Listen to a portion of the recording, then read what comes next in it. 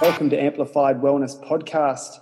Today, my guest is a doctor with nearly 30 years experience in conventional medicine and integrative medicine. Welcome, Dr. Price.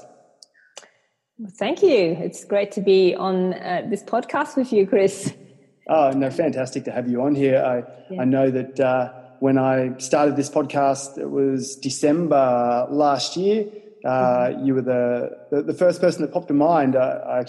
We had a relationship. I was actually utilising your services for a while at your medical centre, and I was kind of blown away by some of your therapies and treatments there. And I knew that for Amplified Wellness, which is all about just chatting with experts like yourself and hopefully gathering tools that we can pass on to our listeners that can apply that directly to their lives to improve the quality of their health.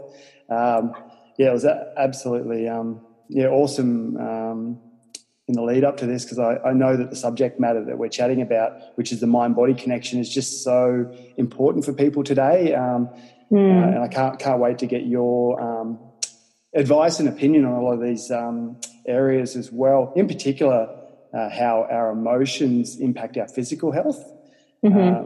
So with your extensive background in medicine, just how much do our emotions impact on our physical health? Well, I think it's just so foundational, because our emotions in Chinese medicine, our emotions are connected to each organs as well. So there's actually a direct connection there from the ancient Eastern traditions, like Chinese medicines and Ayurvedic. They all talk about how our emotions are connected to our organs and the meridians that run through our body. So in my experience, it's not only the emotions that affect our health, because if we have negative emotions, they can actually drain us. And you know that you can think of a time when you get angry or upset or stressed, we just feel very energetically drained. Yeah. And when we feel joy, we've got like boundless energy, right? It comes from somewhere. So definitely it has an impact, but people are not aware of how that's impactful for them. And they're not aware of how profound it is in terms of their day-to-day energy management.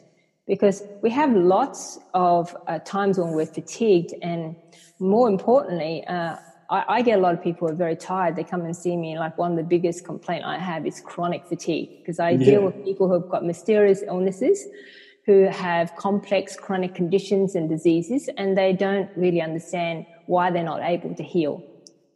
And most of the times they think it's due to some sort of genetic predisposition or some physical problems, and they have, they're coming in with a list of symptoms that are like a mile long, and a list of diagnoses and tests, and want me to work out all their biochemistry and the pathology and look through all these things.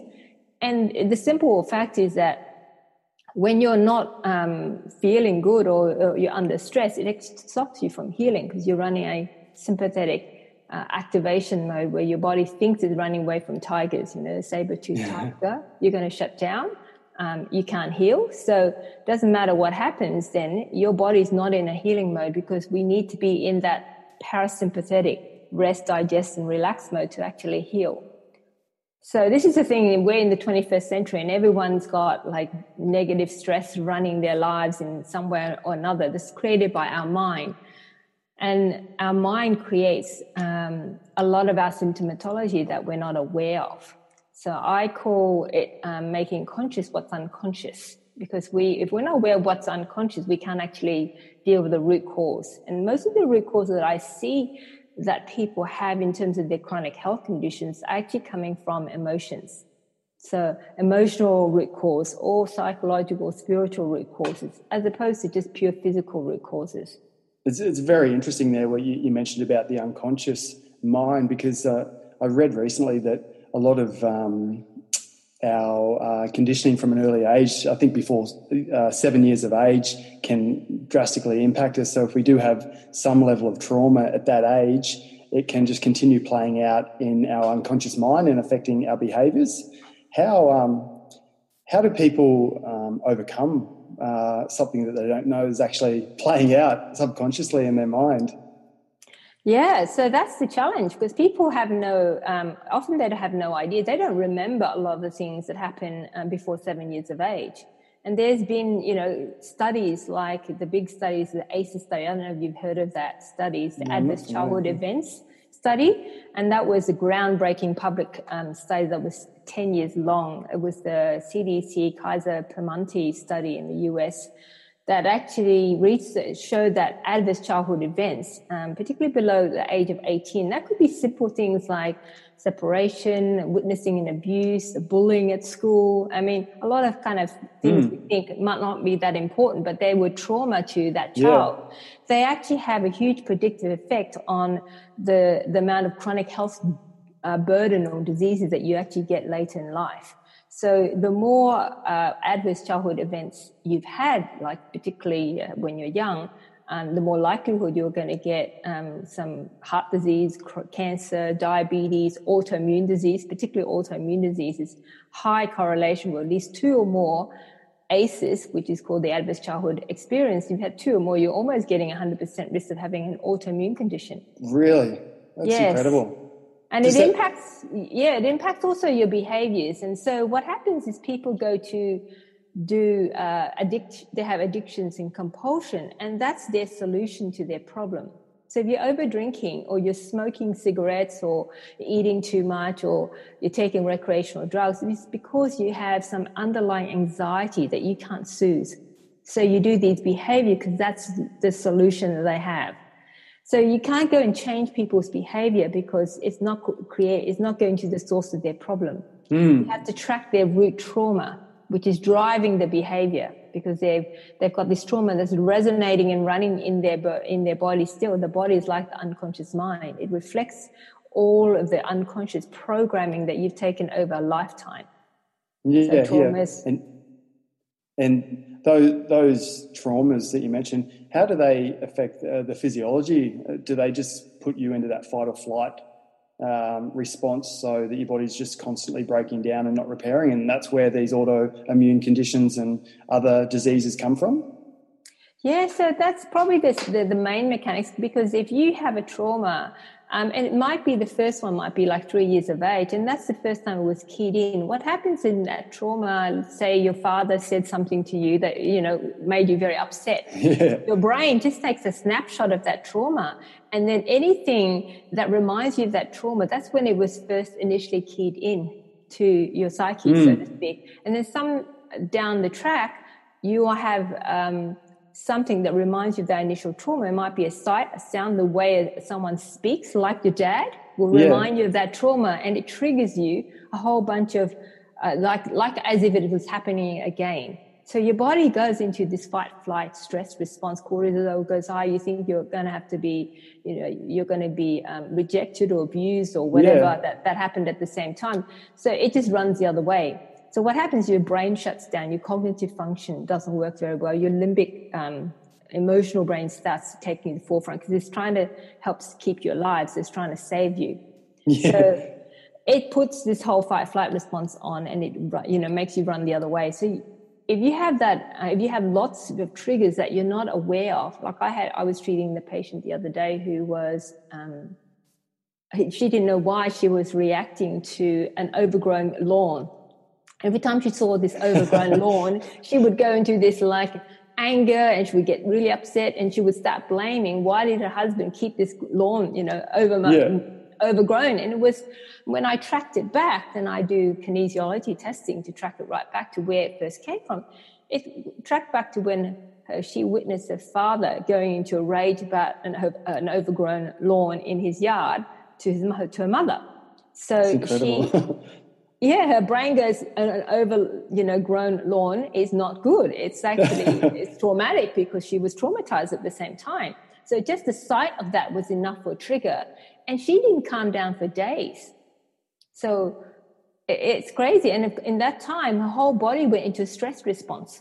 Now, she had high blood pressure. She was hot. She was angry. She was all upset, as if you were being chased by a saber-toothed tiger. It's crazy. That's going to make you sick.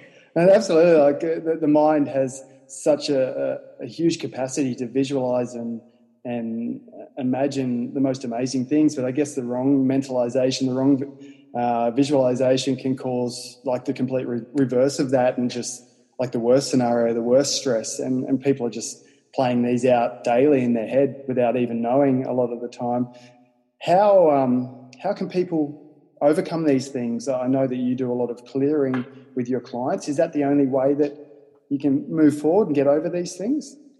No, sometimes what you want to do is have I give my patients, some of them, an event timeline. So they actually write down a list of when these events occur, and I just give them the whole timeline so that it can trigger them, that they might go, oh yeah, I forgot, because it triggers their subconscious to go, yeah, that's right, 2 years ago this happened, when I went, my sister did this. So it kind of triggers kind of possible trauma episodes that might have occurred in their life.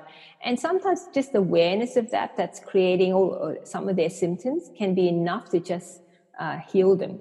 Like awareness and having compassion for that little girl or that little boy who actually went through that can sometimes be enough to shift that. It's not always enough, because sometimes you have to go in. The best way is to go in and accept that whatever happened at that time, and that person did the best they could at the time, and they were not even aware of their own programming. So most people are, like people are bullies who are bullies are usually the ones who have been bullied previously. Yes. Another bully who's been bullied. So it's, it's one trauma leads to another, and often it's coming from unconscious programming all the way down the line. And when you don't have awareness, you can't wake up to yourself and actually be able to change that behavior, change the kind of trajectory that you're heading on, which is just leading you to more unconscious programming.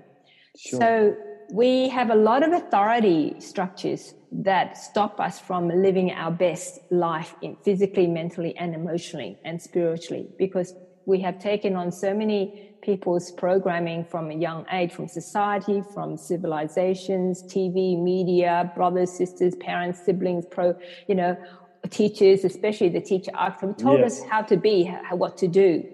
And a lot of times it stops us from being who we need to be in our authentic expression.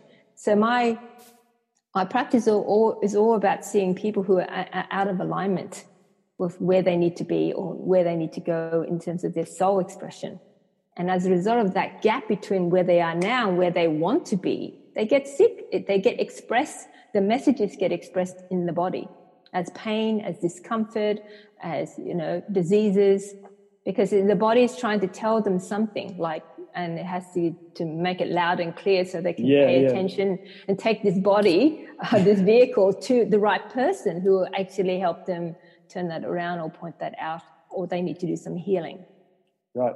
Before we, you mentioned kinesiology, which I'm very interested in having a chat about in a minute. But before we move on, I just wanted to discuss negative emotions. In particular, guys are notorious for not expressing their emotions.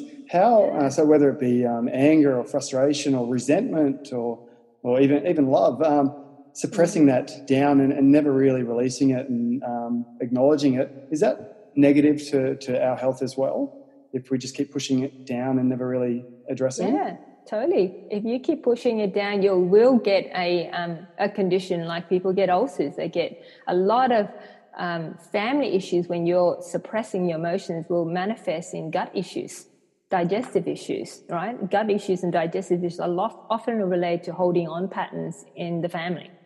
So people can't let go of this and not able to forget. Yeah. One big piece of healing is forgiveness and acceptance. So when you can accept something that's happened to you in the past and you can truly forgive that perpetrator or whoever did this to you, you can let that go. That's very healing. That's like the ultimate healing. That's why forgiveness is so big in all healing kind of like traditions. So biggest takeaway, don't hold grudges. Yes. Be really willing to let go, because the first person you hurt is yourself. Yeah. When you eat you alive, people get cancer, because I see so many people who have cancer because they've got built up resentment and traumas from the past, and they're not expressing. So they're in holding patterns. Because you think about when you're stressed, what happens to you? You get tense, right? The muscles tense up. we're all tense. We feel like we got neck ache, headache, our muscles feel really tense. We're really not very relaxed because we're thinking that someone's going to be after us or we're in danger in some reason. And so as a result of that, our muscles tense up, but our fascia, which is the lining around our muscles and our organs, is kind of the scaffolding that holds everything up. Right? Otherwise, all your organs would drop down. Yes.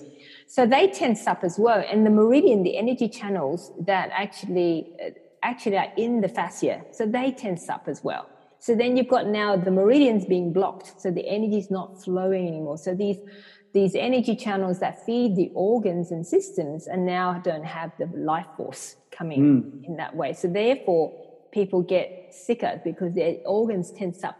So if you imagine you've got a liver and then it becomes stressed and it tenses up, how well do you think it's going to detoxify or make hormones or balance your blood sugar? It's not going to do it very well because everything is squeezed. So if you can turn a person back out of, reset their fight-flight physiology stress pattern and turn them into the relaxation, you've got automatic healing now available to you. But that is the challenge. People can't turn it off. No, that is the challenge. It's the biggest killer today, isn't it? Stress. It's everywhere. It's emotional, physical. Yeah. But absolutely. it's pinpointing the originating trauma that's key. Because if you don't get the originating trauma and that's not resolved, then all the traumas that look like it after that just continues to trigger you right, left, and center. And you have no idea why you see something, smell something, or look at someone who reminds you of something and you go off. And you're now in fight flight and you go, why did I do that? It might take you a while to calm down, but you didn't even have any control over that response. It's like someone pushed the button that said, do this. And now you just have this automatic pilot response in anger and you have no clue why. You don't have access to your cognitive function that goes and looks at the big picture and evaluates and go, hang on, that's a stupid thing to say.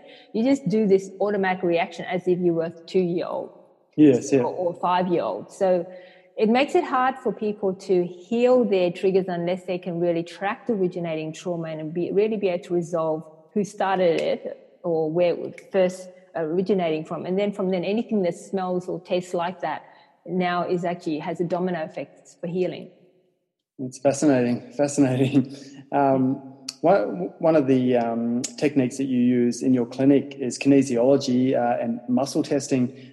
This is really fascinating. It blew me away. I was first introduced to muscle testing probably about 5 years ago through Paul Chek, who's a fitness expert, and I was fairly skeptical at the time. He was very much muscle testing his hand about whether he should take certain supplements or certain food.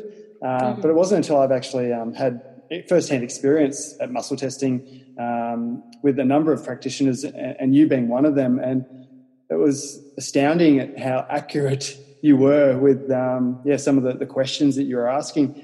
For the listeners who aren't familiar with muscle testing and kinesiology, how does it work and what is it?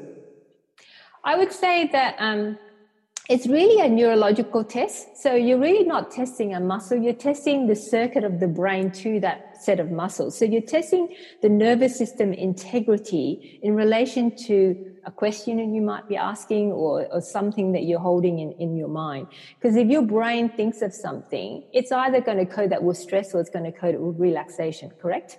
So if you think, if you say, I love my favorite food, you think of your favorite food and you go, yeah, that sounds good. I can't wait to eat my favorite food. And you can do a test and the neurological circuit to that will be strong because there's no neurological stress with that thinking about your favorite food. But if you say, I eat dirt, that is automatically your brain goes, I don't want to eat dirt. That's going to taste foul. So then that is going to cause, there's going to be a lot of noise inside that circuit to the muscles, and that's what's going to create the weakening effect of the muscles. So it's not really testing a muscle, it's testing a neurological signal. It's probably more accurate to say. And the reason I say that is because with that concept, it's what we're looking at is what causes the brain stress. Right? And then from there, you can ask a whole heap of questions. And basically, anything you go, especially it's a really good way to question the subconscious mind.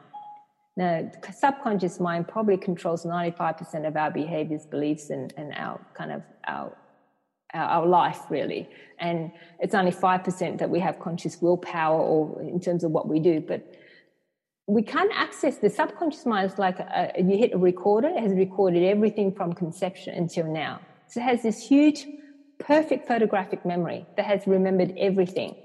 And you don't consciously remember more than 7 bits of information. So you can't necessarily access a lot of the data. But it's like hypnosis. If you put yourself under hypnosis, like the police do when they try and interrogate someone, they find all sorts of details.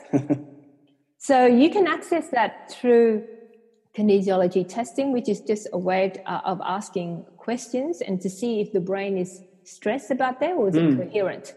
Is the signal coherent or is it stressed? If it's stressed, that means there's, the brain is stressed, which means the body will be stressed. Yeah. And so that tells you a lot about. So if you're talking about a trauma, you can say, I recall this trauma. It's all you're doing is taking that memory out of the subconscious data bank and looking at it on a TV screen and saying, is that a stress, or am I resolved about that, or am I still, traumatized about it? Because if your arm goes down, that means that there's still a trauma to the brain about it's still holding stress. So this is how you can test what actually is causing stress to that person neurologically. It's really awesome. And can everybody learn that technique and that skill, or is it only for practitioners? Oh no, everyone can learn it. You just have to have commitment to learn it. I think you can learn. If one person can do something, you can also do it as well. Absolutely. It takes some training, and of course, to do it well and to do it with trust. The biggest blocks is actually trusting yourself and trusting your own guidance. So there's sometimes blocks that you might have to actually trusting your own, testing. So I sometimes recommend people use a number of other tools before they even do muscle testing or kinesiology testing or neurological testing. They might use things like a pendulum to test because it's sometimes easier for people to test with a pendulum because they're not having to do, especially when you do self-testing, it's a lot more difficult than testing someone else because you're more objective when you're testing someone else. So the challenge with using kinesiology testing is you have to be fairly neutral. You have to not be too biased because if you go, I really want this to be true, and you test, well, you could fool yourself very easily. So that's why it's easier when you're testing someone else because you're much more objective. Okay. All right. So harder to test yourself until you gain kind of competency and inner trust. If you trained and became very competent with it, could you test like other members of your family on certain things like, is this food the best food choice for, say, a son or a daughter or a wife, or supplements? Totally. Yeah. Wow. So the key is that's not a great question because you have to it's always about degrees, right? What's good and what's bad, compared to what? So you would say, well, how much beneficial is this food for this person from 0 to 100%? And you would calibrate, is it 50% benefit, 60, 70, 80, 90? And there might be a rule that, like the supplements, I might say, if it's not more than 75% beneficial, I don't bother taking it. Okay. So then I know that that's my criteria. So you need to establish criteria. So the questions you ask is actually one of the most important skill sets, not so much the learning how to do the mechanics of it. It's like learning and know what to ask and how to ask and the questions you need to ask to get the answers that you're seeking to find the truth of a situation. Yeah, no, absolutely. It's definitely very, very fascinating. It's fascinating, and it's so much more illuminating as a practitioner because you can go beyond the limitations of conventional testing or even functional testing and so many other diagnostic tools that have got its limits.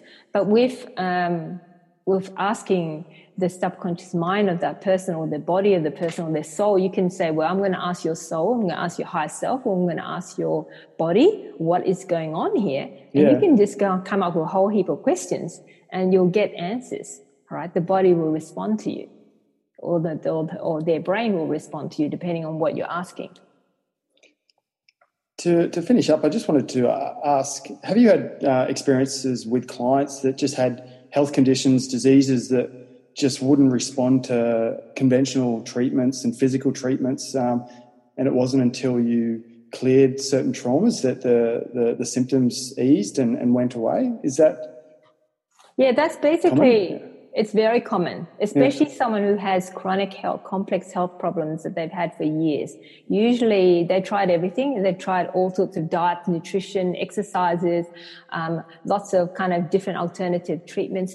And they're still getting the symptoms. And then, because they're the kind of patients I get, the mysterious illnesses that come to me, right?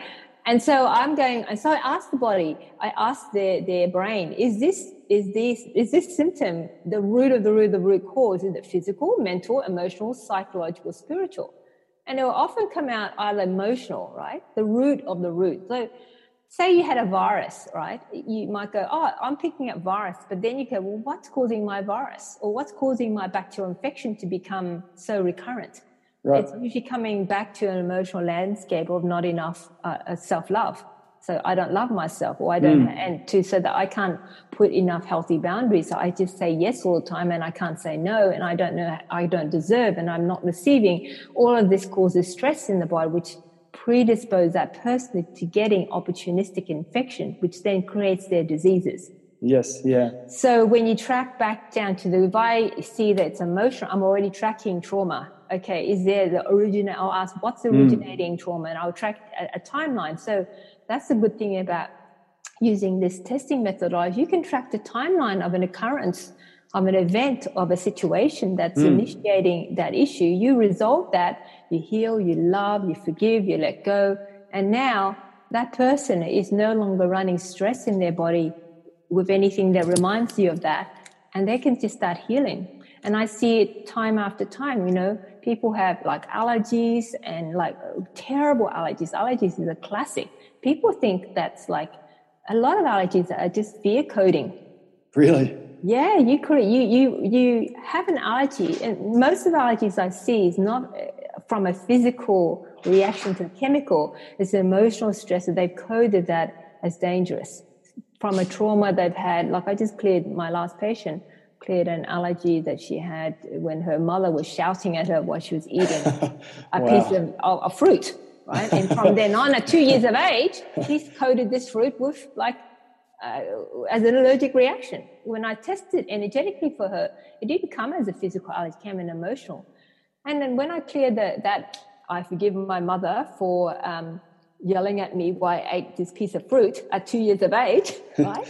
She can now eat that fruit, no problems. Allergy gone. So a lot of times when you have one allergy, it spreads, the fear tends to spread, just it's more and more then you're now allergic to like lots and lots of things. Yeah, it's incredible. So many people will be having similar symptoms and diseases and medicating their whole life when potentially they should be looking back to those early traumas and events that could have caused. So if anybody's listening in that boat, make sure that you go see a practitioner like Dr. Price that could definitely help. Dr. Price, thank you so much for being on Amplified Wellness Podcast. You operate Beyond Good Health in Robina and I believe Ashgrove in Brisbane. Ashgrove. I don't go there, but my other practitioners go there, yes. Fantastic. So if people want to find out more about your services, Beyond Good Health, is there any other contacts where they can find? Is that the best place? Just go to beyondgoodhealth.com and they'll be able to find it pretty easily. Yeah, no, fabulous. If we go beyond health, that's what we definitely take people beyond good health. Absolutely, beyond good health. we don't want good health. We want beyond that. We want amazing health. Exactly, extraordinary health. Absolutely. Extraordinary health. It was lovely chatting with you, Dr. Price. Yes. And keep up the amazing work that you're doing at that clinic. And I'd love to chat with you further down the line because I know that you have so many therapies and modalities that you specialise in, and we've only just touched on one, which is mind-body connection, which is huge. But hopefully, our listeners can take some really vital points out of that and understand that our emotions do have a massive impact on our physical body and health. Yes, of course. Thank you so much, Chris. That was a pleasure to add some value to your listeners. Thank you so much. Have a fantastic day. Okay. Okay, great. Bye. Thanks for listening to Amplified Wellness Podcast. If you love this and want more, be sure to subscribe to Amplified Wellness Podcast on iTunes.